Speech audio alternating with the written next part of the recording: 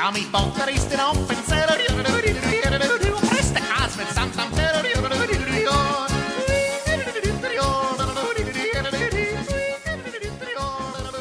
Hey everybody, welcome to another edition of Swiss Pats. I am Don Delco, and joining me, as always, is Susie Lyon. G'day. How you doing, Susie? I'm good. We have a great show. We do. A great show. Our guest this week is Greg Beardwell, who is the co-founder of Connie's Kitchen. Now, if you don't know, Connie's Kitchen makes sugar-free ketchup that is actually really good. Yeah. They're Europe's first organic ketchup. There you go. Yeah. They're based in Zug, and we went out a couple weeks ago. We went out to talk to Greg, so we will have that interview coming up, as well as your opportunity to win some ketchup.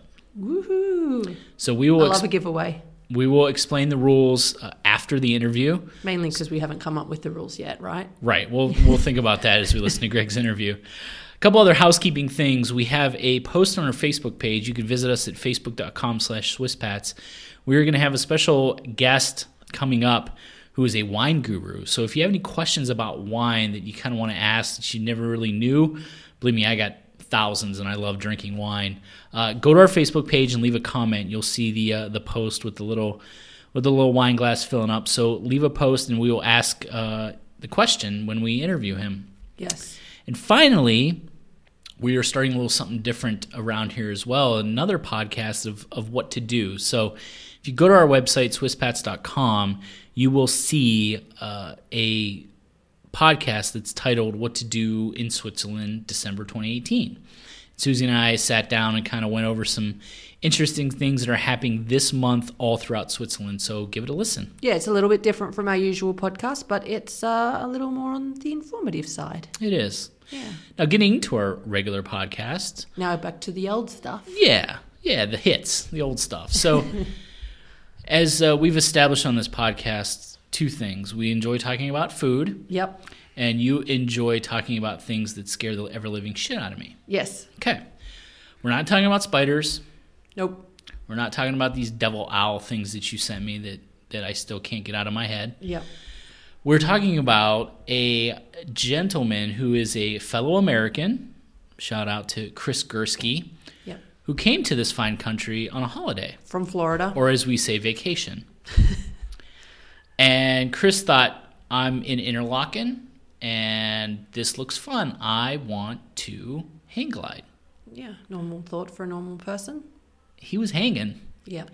So this fella's little video has actually gone viral. Yeah. You actually showed this to me. Yeah, it's had when I showed you, it was like a few hours old, and it from there has blown up. It's been viewed millions of times. So kind of explain people what they could find on this. I think it's like a 5-minute video. Yeah, it's about 5 minutes. So what happened is when you go hang gliding, I guess an option is for it to be filmed by a GoPro, maybe. Sounds so probably, yeah. This particular video, you can see that there's a GoPro at the front, and then obviously it's been filmed also from behind, and that's the camera view that you get. And it starts off as one would with hang gliding at the very beginning. And you very quickly learn that the guy is not attached to the instructor. And it is 3 solid minutes of the man, Chris, hanging on for dear life, literally over the mountains in Interlaken. And the hang glider instructor has to do his very best to not like let this guy drop while at the same time as getting to the ground as soon as possible, which isn't easy because the thing gains height pretty easily, pretty fast. It is. So with the GoPro affixed to his back, you get to see actually how high up they go, and he literally it is. You literally watch it with your jaw wide open. I know I did. I'm not even scared of heights at all, and I made audible noises when I watched it. Like, it is scary. He is hanging on by one arm for more than half of this time. The best thing about this video is, like, he obviously edited this thing, and he made kind of funny comments. Right. Like, he can laugh about it now, and he says he's going to do it again, which more power to you, buddy. That's great. But I'm sure it's anywhere you could find it. You got to go watch this video. Yeah, he's like, check out that view. Yeah, I mean, it was. But seeing the guy just hang on and the heights issue, I have such a problem with, especially living here. We've had the story about the gondola that just kind of fell off. Fell to the ground. I'm not ever going to go hang gliding, but just this idea that this guy was literally, like, as he's, the professional or the instructor is trying to land this thing, but they end up going higher as he's holding on. It is unbelievable. And the guy ended up just breaking a few bones. Well, I think, I don't think it was like, my thumb got broken. Like his wrist was broken and now has 2 plates in it, I believe. And he tore tendons or ligaments or all of the above in his shoulder from holding on for minutes while obviously he was holding up his entire body weight. I mean, imagine that grip. Oh, God. But when he fell to the ground eventually, when it was very close to the ground, he did break his wrist. So he's obviously in good spirits and apparently willing to do it again. But now it's going to be investigated by the Swiss Air Aviation or blah, blah, blah, some sort of official company, business authority. Because obviously the man should have been strapped in properly and the instructor didn't. But, I mean, he did a good job of not letting the guy fall. Yeah. But he did a bunch of other things that maybe he should have checked first. Just awful. Just awful. Well, that I just recommend you guys go check out this video. And I'll go hang gliding. I'd still do it, even after seeing that. Would you? No. God, You no. wouldn't do it before, though, I wouldn't do it before this video. I would. I'm still not, I'd still do it. It was a mistake. It could have been a deadly one, but it was just a mistake. I've seen those guys out there doing it. It looks crazy town, but we've established that I don't do crazy town. Yeah. So there you go. One day you'll do something crazy town. What wasn't crazy was heading to Zug, which is a lovely little town. Beautiful. And a little town at that. It was little, but we got to meet Greg. So again, at the end of this interview, listen for a way that you could win some of the ketchup that we talked to Greg about. So coming up here is Greg Beardwell, co-founder of Connie's Kitchen.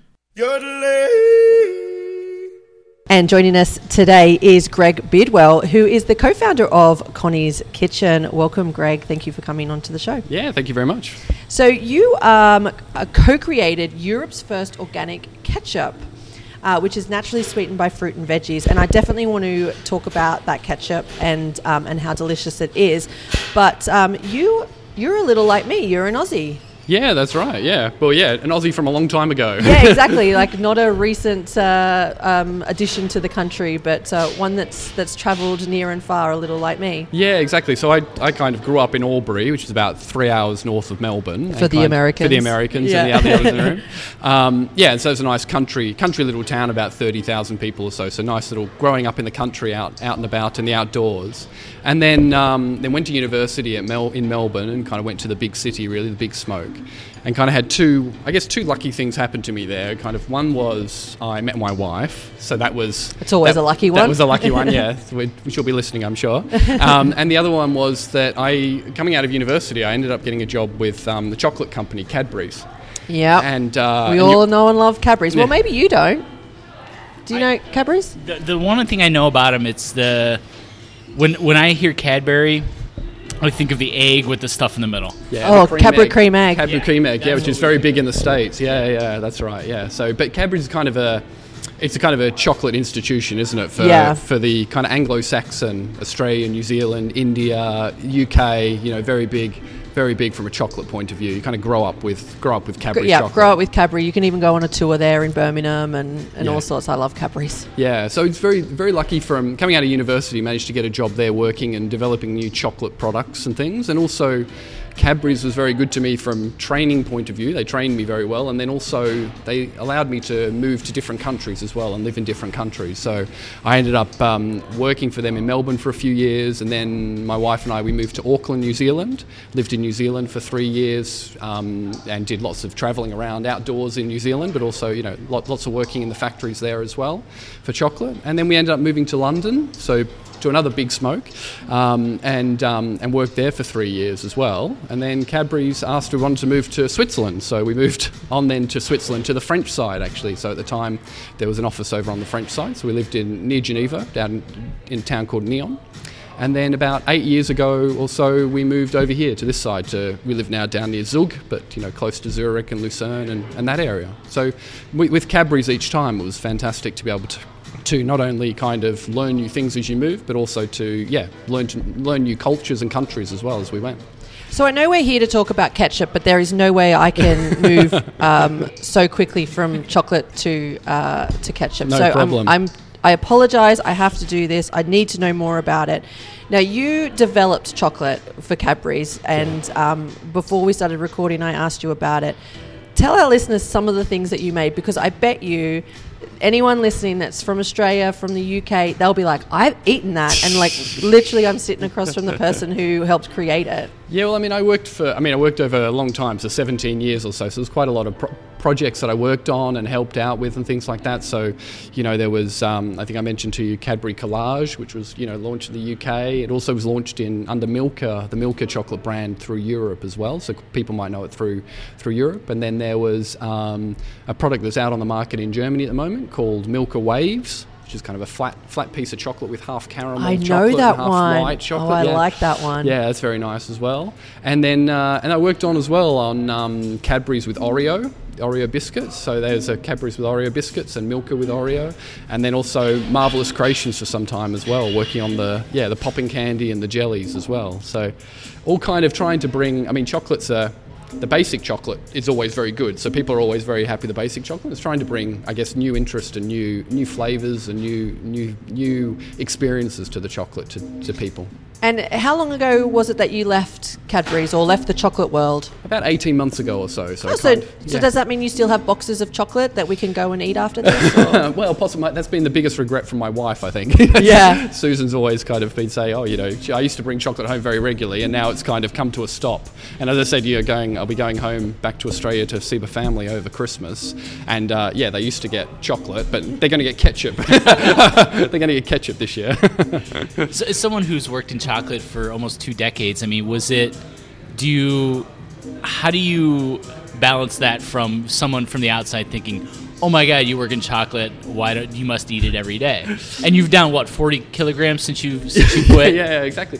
I think you become very choosy about what you eat, because you literally can eat whatever you want, right. each day. So you become very, very choosy. And also, I must say the cafeteria at your office must have been fantastic. Exactly. Yeah. No. Exactly. Yeah. You can, and you're tasting a lot of competitor products as well, of course. So new products on the market, but you become a little bit more. Highbrow in your chocolate eating if you want to make sure that it's a little specific piece, because you can't eat chocolate I guess you can, but you definitely can. You can, but it's you do end up suddenly getting into the weight problem. So as we kind of transition here into the ketchup world, quitting the job or stepping away from that, was that, talk us through how that was for you? Yeah, I've been working in the chocolate world and that product development world, so around food and things, for about 17 years or so.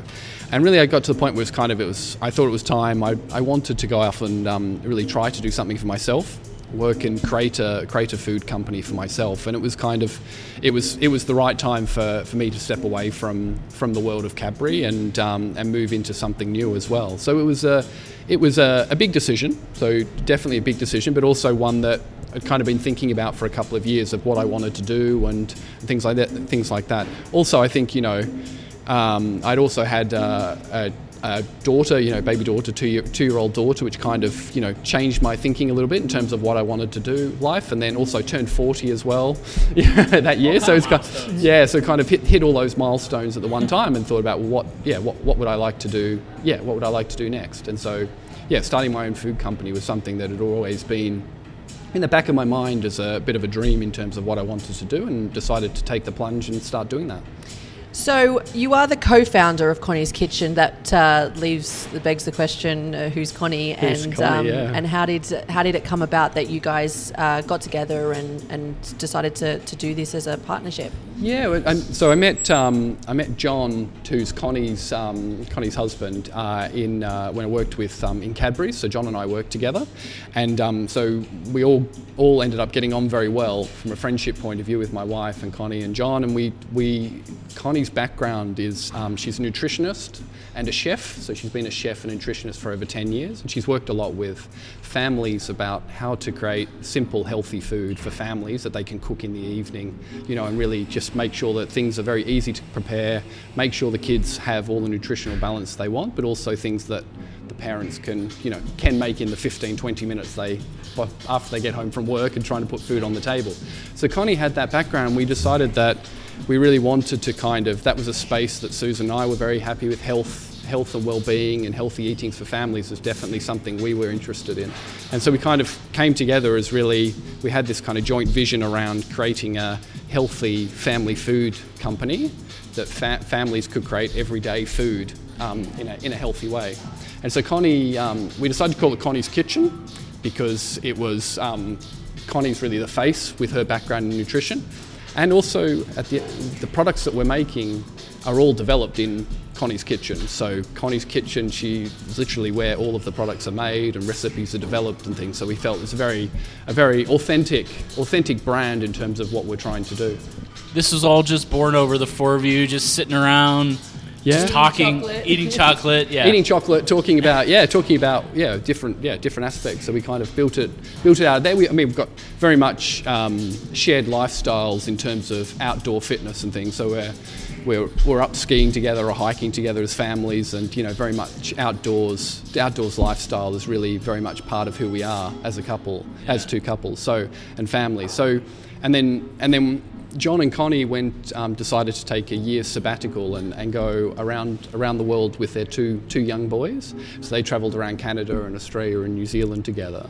And while they were away, we were texting and emailing each other backwards and forwards with different ideas of what products we could launch under the brand we wanted to create. And it was actually funny. John and Connie were in the South Island of New Zealand on one of the sheep farms there. So out in the sheep farms with the lovely New Zealand Alps behind, having a barbecue with the farming family, and they kind of got struck by how much ketchup was being eaten around this barbecue by the farming kids, and Connie was kind of concerned about all of the sugar being eaten from the normal ketchup that has, and the farmer was saying, well, that's the only way I can get them to eat food, really. They love the ketchup. It's another food group down here, right? Which when you think about it, that's the same in almost all Western countries. Is the ketchup is the kind of the one food that everyone has. Yeah, I in my house, I kind of get annoyed sometimes if I've made something that I think is delicious and my kids want to cover it in ketchup. So I can see,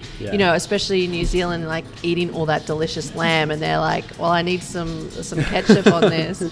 So I guess, the idea was born there from her seeing, that ketchup eating is not just, what you and I grew up with. It's kind of the world over. Yeah.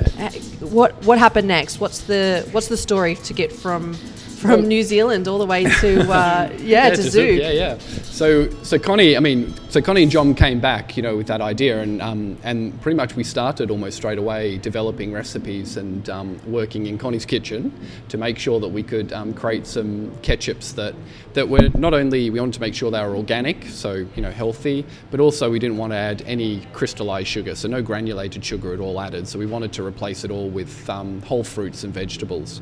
And we started doing that piece of work. So Connie, with her background in nutrition and her chef training, working in restaurants, I think we ended up developing over 50 different recipes of ketchup that we would taste ourselves, but also, of course, children are the big taste ambassadors for ketchup. So we made sure that we had all the neighbourhood kids in and doing different tastings of different types of ketchup. So ketchup's a very difficult product to make. it's easy in terms of the actual method and the steps that you go through, but to get the right balance of all of the different ingredients and flavours is very difficult. So ketchup, most people are brought up with main name ketchups that have been around since they were children, and so that ketchup taste memory is very strong. So you know what a ketchup tastes like because it tastes like what you had when you were 5-6 years old, with your family. So we're trying to make sure that ketchup we make is not only organic, not only sweetened with whole fruits and vegetables, not only healthy, but also children will eat it and like it as well. So it needed to taste like a ketchup.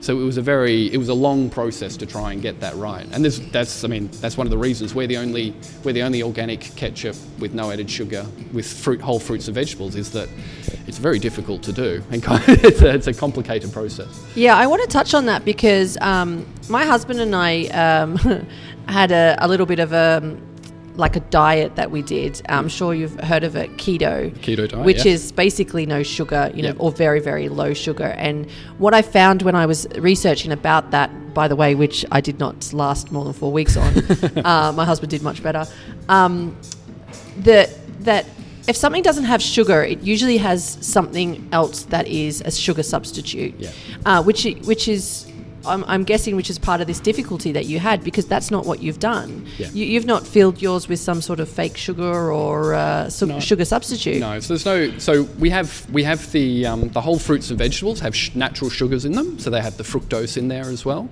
But you're also getting the minerals and the vitamins and all of the nutrients, the fibre from the fruits and vegetables. So it still has naturally occurring sugars in there.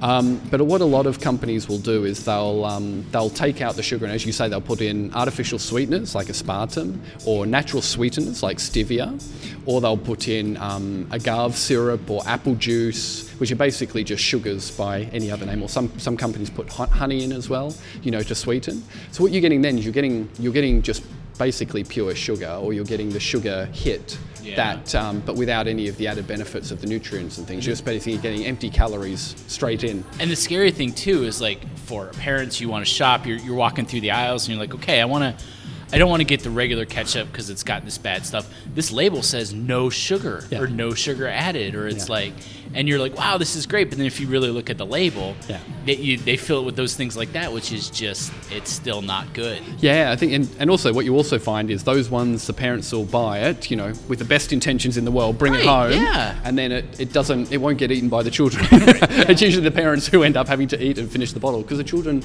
won't like it, because it does those artificial flavors, or the honey or the agave syrup, that the children, it doesn't taste like a normal ketchup. It does taste artificial. It tastes different to what they're used to.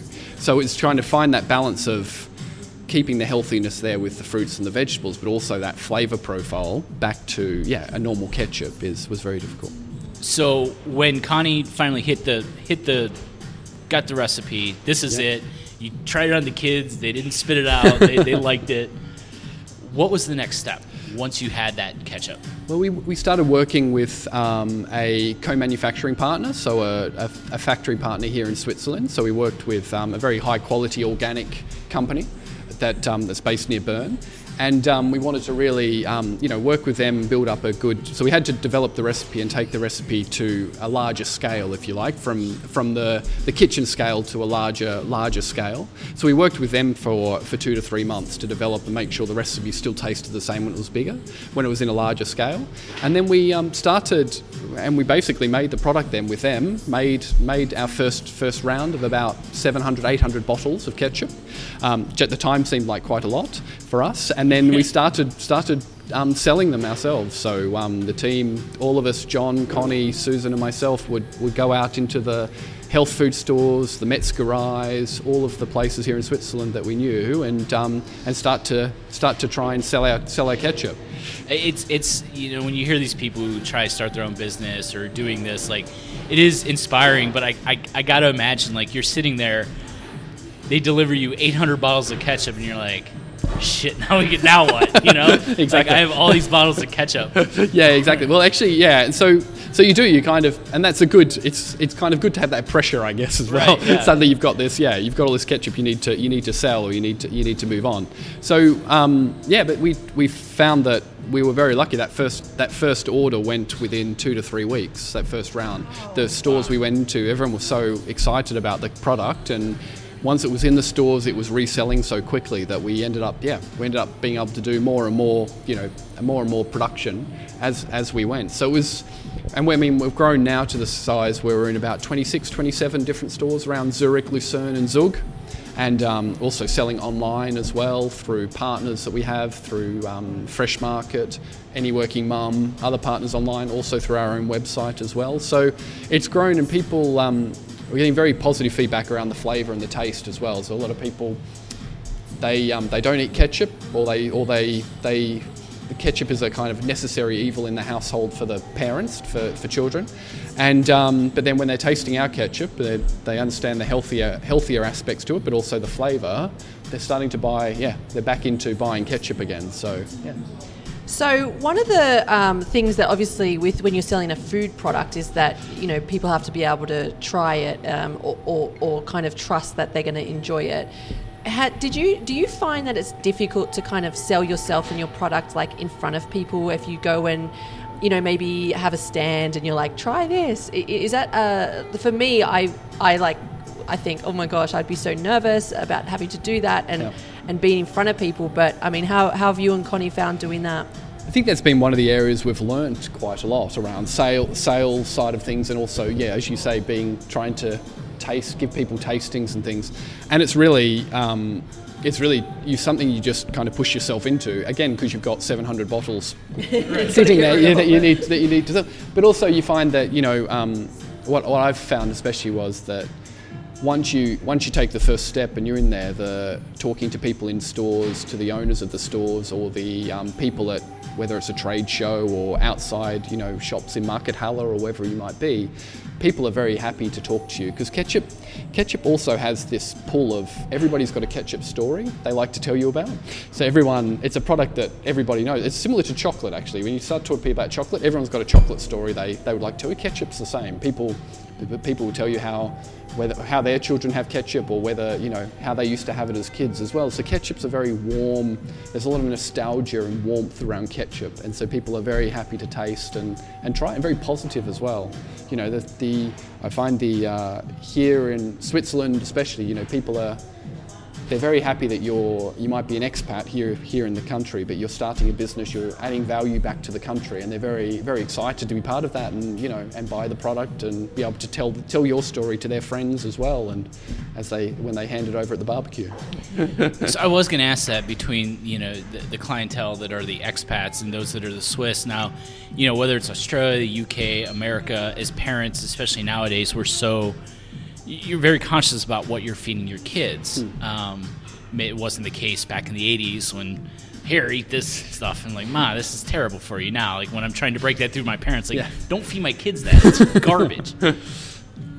But what are the Swiss people like? I mean, are they, because there's some things that the Swiss could kind of be behind the times on, but are they, the parents or the local people, are they really kind of, is there that movement too of like trying to find that better alternatives of food for themselves and their kids? Yeah, I mean, Switzerland has one of the highest levels of organic food consumption of anywhere in the world. So they love, organic food is very high. A high percentage of people eat organic here in Switzerland.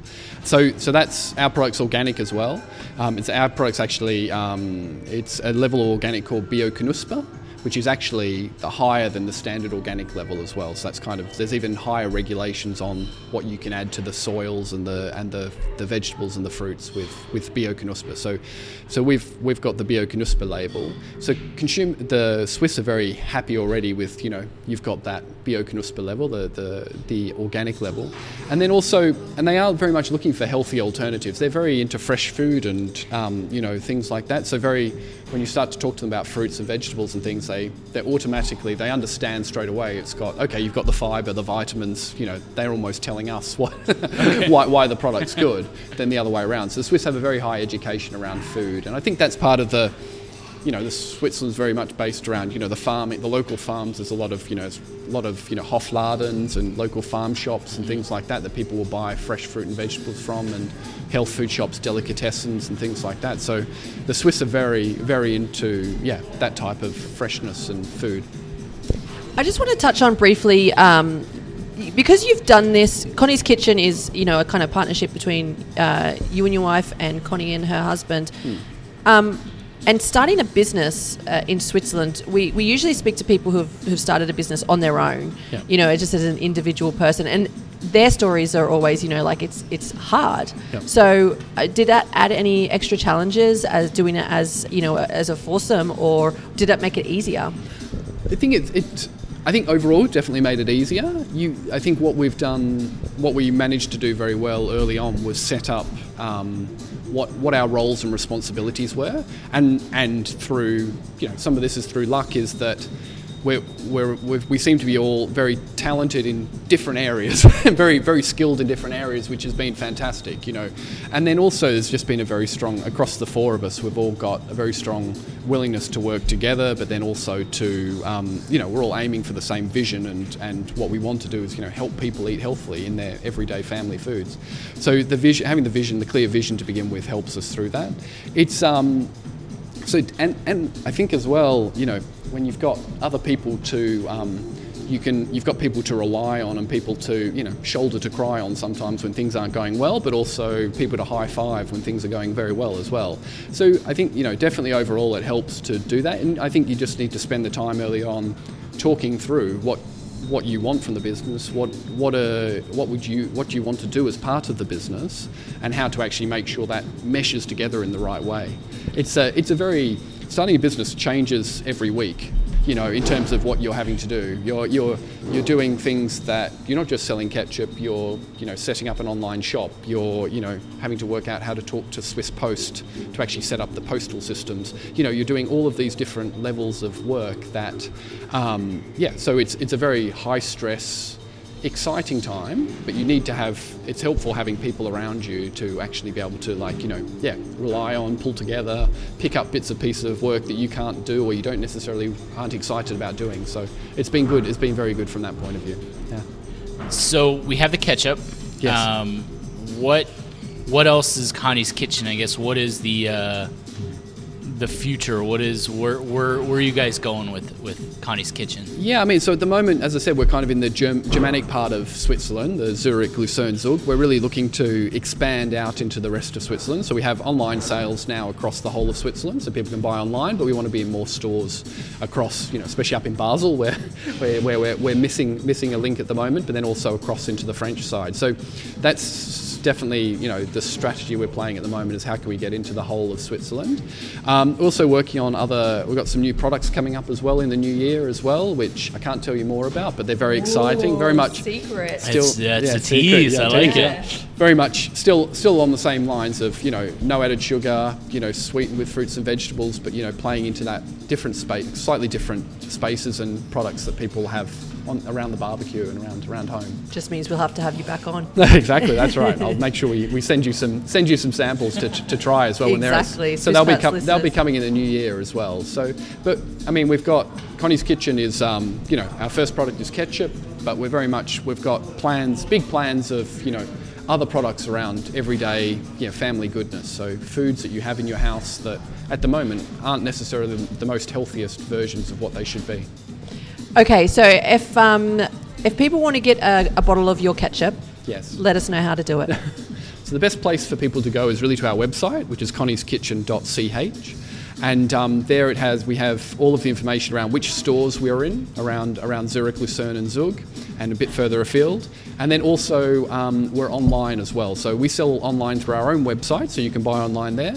But also we've got some fantastic online partners. So we have anyworkingmum.com, we have freshmarket.ch, we have the Grill Sheriff are also selling online. So we have all of Fabulous, a vegan shop online, fabulous.ch. So we have all these online areas you can buy across the whole of Switzerland as well. So yeah, just encourage people to go to our website, have a look at all the different options are there. Follow us on Instagram. We have Connie post some fantastic recipes, day-to-day recipes on Instagram, as well as we show some of the outdoor hikes we've been doing and things like that as a family. So that healthy lifestyle piece as well. I actually got a soup from Connie's Kitchen's Instagram page. Oh, fantastic! So, you're absolutely right about that. Yeah. Very quickly, we didn't actually mention the sauce is actually gluten-free and vegan as well. That's right. Yeah. So totally gluten-free. Nothing. No additives. We don't have any additives. No preservatives in there. So it's basically just fruits and vegetables and a little bit of vinegar for taste. But yeah, that's it. It's very, very simple product. Well, I've tasted it and I think it's great. And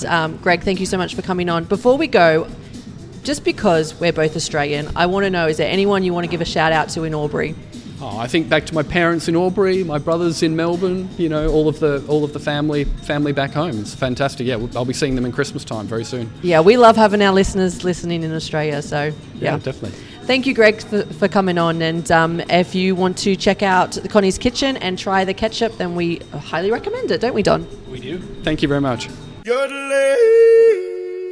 Thank you, Greg, for coming on Swiss Pats. We really appreciate it. Now, if you want to win those bottles of ketchup for yourself, all you have to do is go to our Facebook page, our Instagram page, or our Twitter page and leave us a comment telling us what you like to use your ketchup for, or what you like to dip in your ketchup. And, if you like to just eat it with your fingers, that's fine.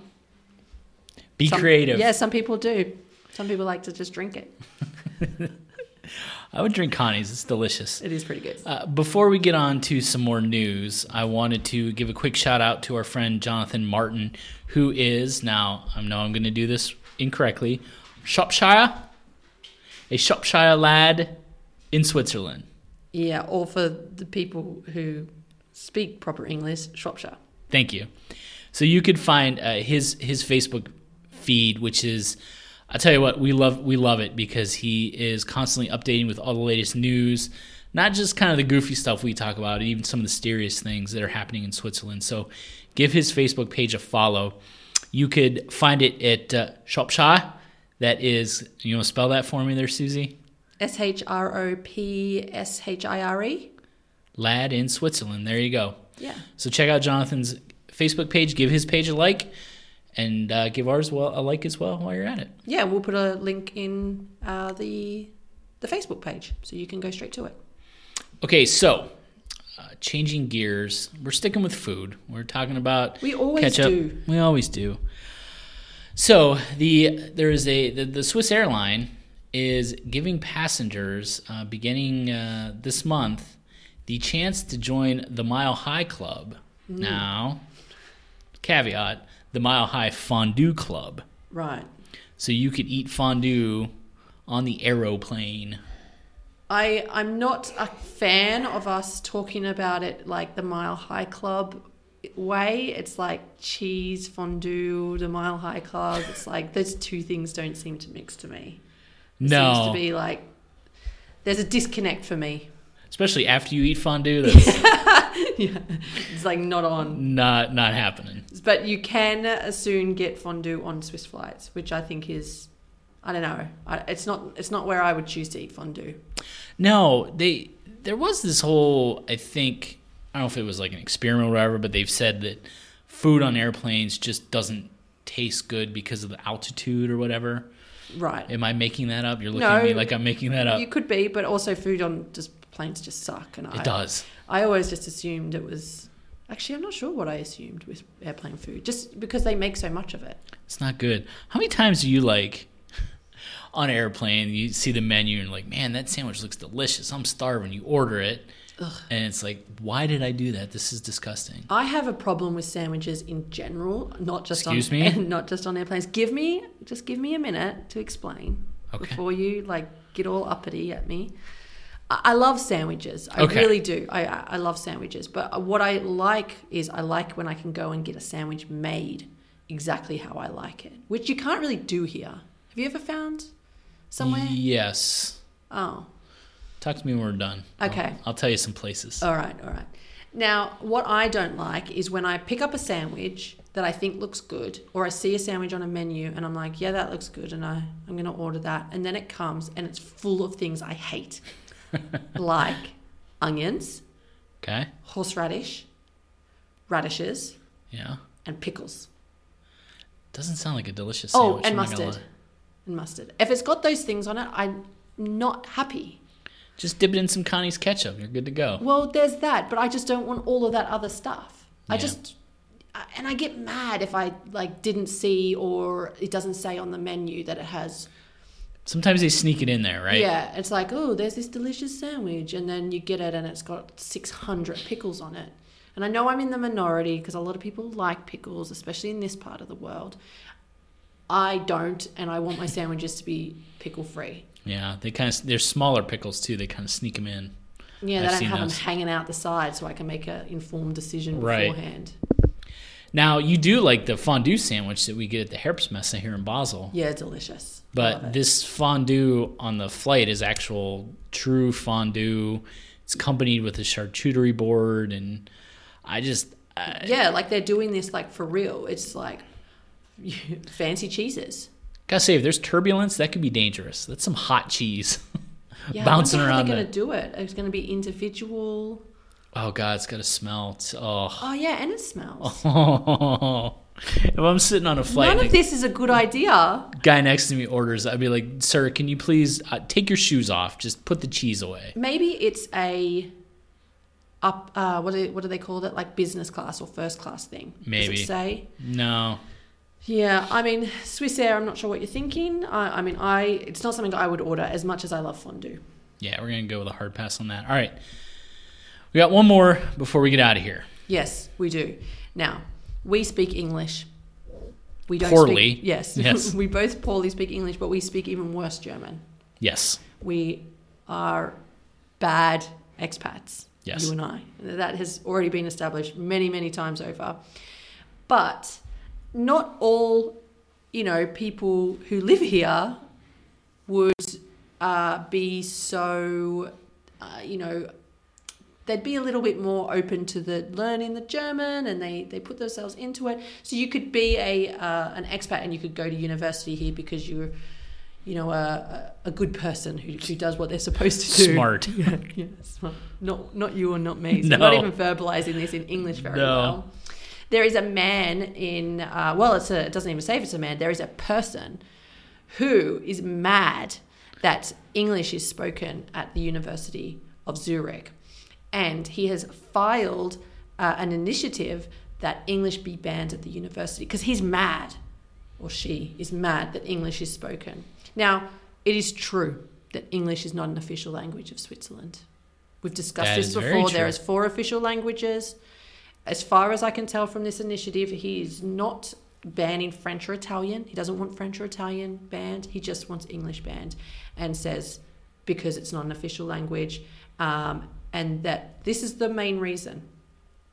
The Albert Einstein wrote his dissertation in German, and so therefore the University of Zurich should only have German as a language.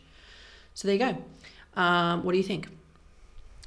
Well, this is a little tricky because I find it, especially since coming over here and growing up, all I ever knew was English, and you're just surrounded by it. You didn't have to worry about other languages, and people would come to the United States and they would struggle with language, and you'd be like, all right, come on. I mean, can't you kind of try and learn some English? But I understand that other side wholeheartedly now, right, as far as trying to learn another language, and I'm trying as much as I can. But this seems a little overboard.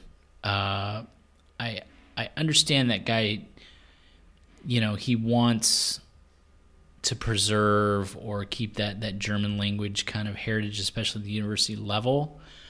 But I think what he's missing is on a worldwide level, English is becoming the kind of the common language, right? Everywhere. And I won't be surprised if Switzerland comes around and makes it one of their languages at some point. Right. You find it more and more, and you talk to people here in the German-speaking areas of Switzerland, how they say even in the last 10, 15 years, how many more people are speaking English. You go to places like Paris, which is like notorious for they just speak French. Right. But you talk to people, again, over that last decade or so, Yeah. English is becoming more and more prevalent. Yeah, we've even had like those guests that have come on who have been here for, you know, much longer than we have, where they came here when no one spoke English. Like Right. we're speaking, like they had no choice but to learn German. They don't have the easy life that we have where it's like, Entschuldigung. Yeah. And we just start speaking English. Es tut mir leid. But it's these people who are at university or who are hoping to go on bigger and better things, like English is going to be a part of what they speak and what they need. Banning it completely. I know, like just don't take German, just don't take the classes that are in English if you don't want to do it in Yeah. English. Just, I mean, I bet you, I haven't researched this that much. Surprise, surprise. But I bet you the classes that are available in English are probably available in German as well. Probably. And the people that are probably taking the English classes are probably not even the English-speaking people.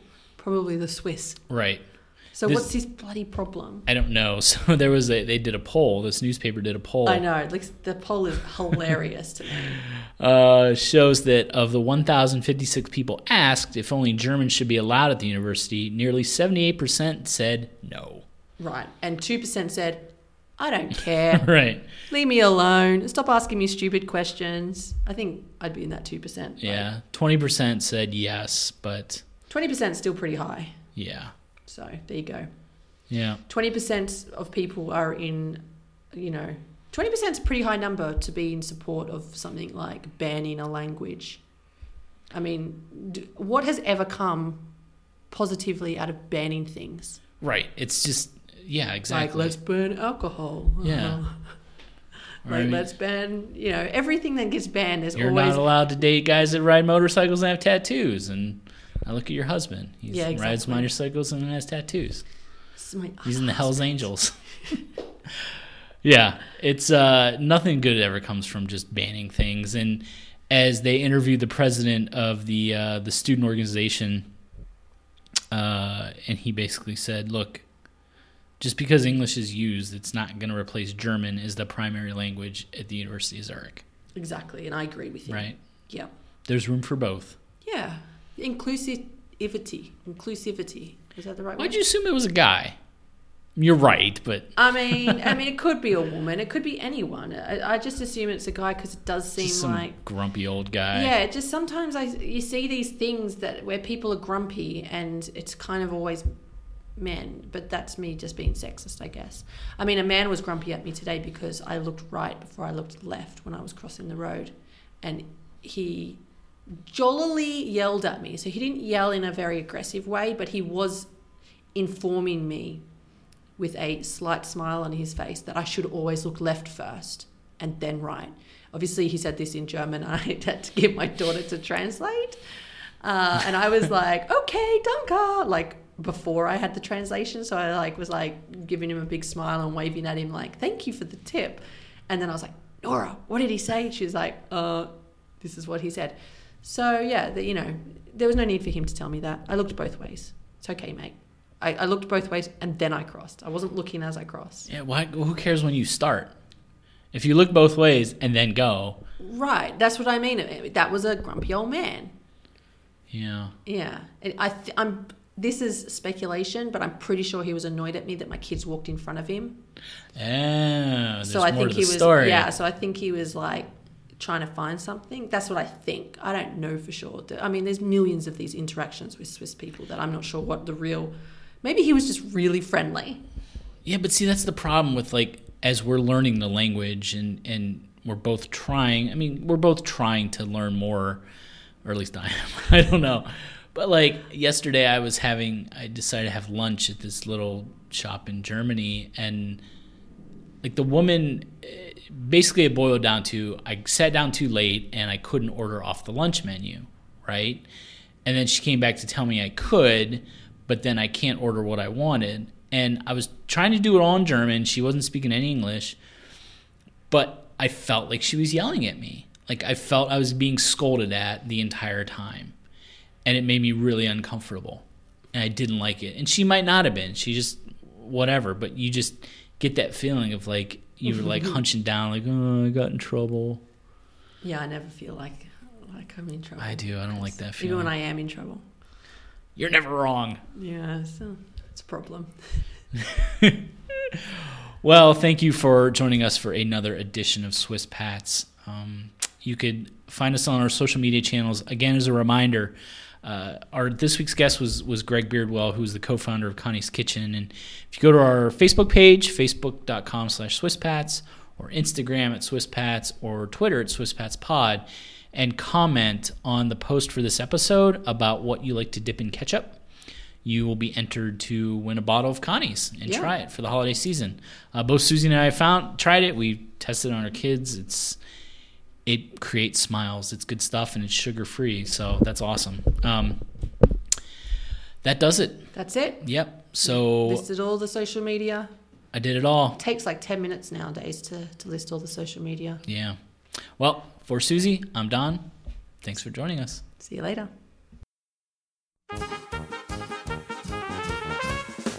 Ja, mi fått risten upp en cell.